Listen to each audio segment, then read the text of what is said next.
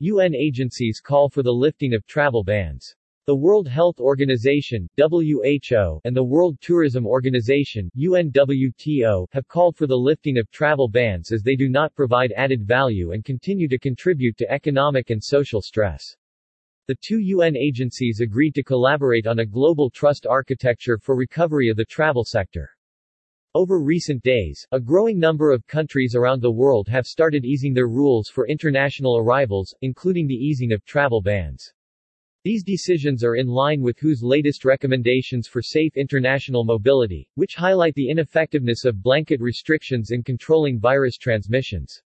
Such a trend is also consistent with UNWTO's repeated warnings of the great social, economic and development harm of restrictions. In Geneva, the leaders of UNWTO and WHO agreed on the importance of easing or lifting travel bans. Blanket restrictions should be replaced with risk-based, evidence-informed, context-specific policies.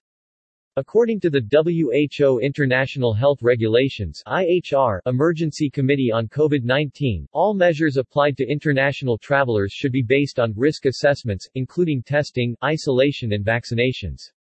Furthermore, the financial burden of such measures should not be placed on travelers themselves. As countries ease travel restrictions, health must remain the key priority.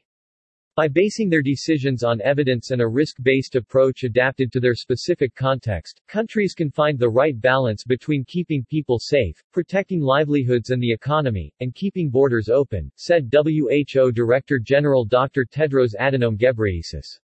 The two UN agencies also stressed the need for clear and consistent rules relating to health and travel.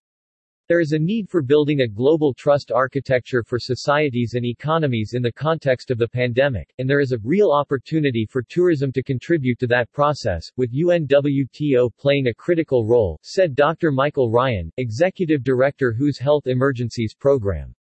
Properly managed, tourism has the potential to act as a force for development and opportunity, as highlighted in the sector's enhanced relevance in the wider United Nations Development Agenda.